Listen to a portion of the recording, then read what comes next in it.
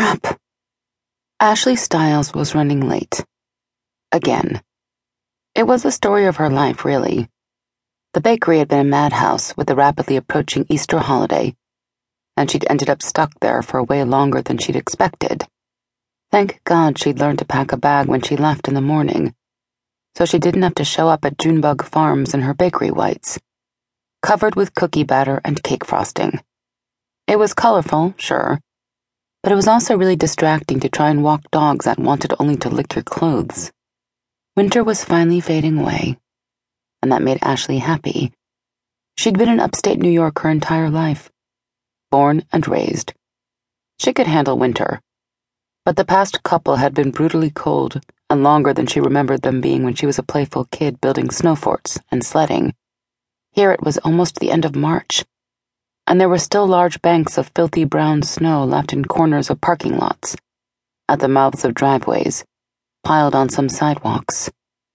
Winter was fading, but it wasn't going quietly, and now that she was almost 30, she wished it would just go rather than hang on and continue to add footnotes to the season. As if to punctuate the point, a chilly gust of wind forced Ashley to hunker down into herself as she hurried across the wet and muddy parking lot to the main building of Junebug Farms. "Hi, Mr. Tracy," she called to the tall, thin man in coveralls standing on a stepladder near the door and doing something indiscernible to the large overhead sign with a wrench and a screwdriver. "Hi, Ashley.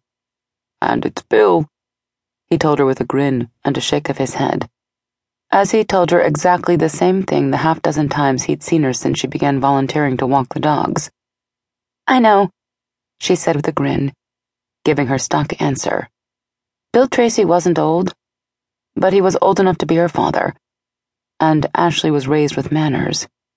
Calling him anything other than Mr. Tracy felt disrespectful to her. Still, she was working on it. She stomped her feet on the industrial black rubber mat inside the door, despite the utter lack of snow on her shoes, and took a look around. Junebug Farms was almost always bustling in some way, shape, or form, and today was no exception. The main lobby was large, airy, and open with high ceilings, and a dark concrete floor painted to look like marble, and almost succeeding.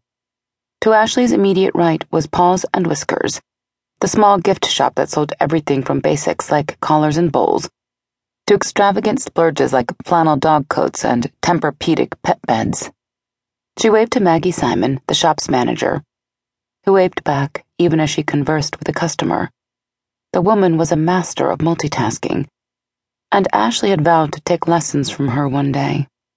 Junebug Farms had a very particular smell, a combination of animal, hay, excrement, and disinfectant, and it was surprisingly not unpleasant. Ashley had grown used to it, grown to expect it as she entered, actually looked forward to it, and she smiled now as she inhaled and glanced to her left at the open seating area. In addition to the smell, there was the sound, a never-ending cacophony of barking, howling, meowing, and the hum of human conversation was a permanent part of the atmosphere. A white noise, really. Junebug Farms was not the place to go if you had a headache. That was for sure.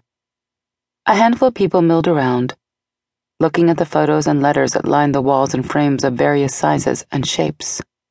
They told the story of Junebug Farms, how it came to be, who worked here, what it did for the community and its animal population. Walking past the wall of windows where dozens of homeless cats waited for somebody to adopt them, Ashley waved to various people she passed. People on their way here or there. People behind the enormous front desk. Some she knew, some she didn't. Not a lot of people actually worked here as paid employees. Most were volunteers. Of those who were actual employees, a very small percentage was full-time.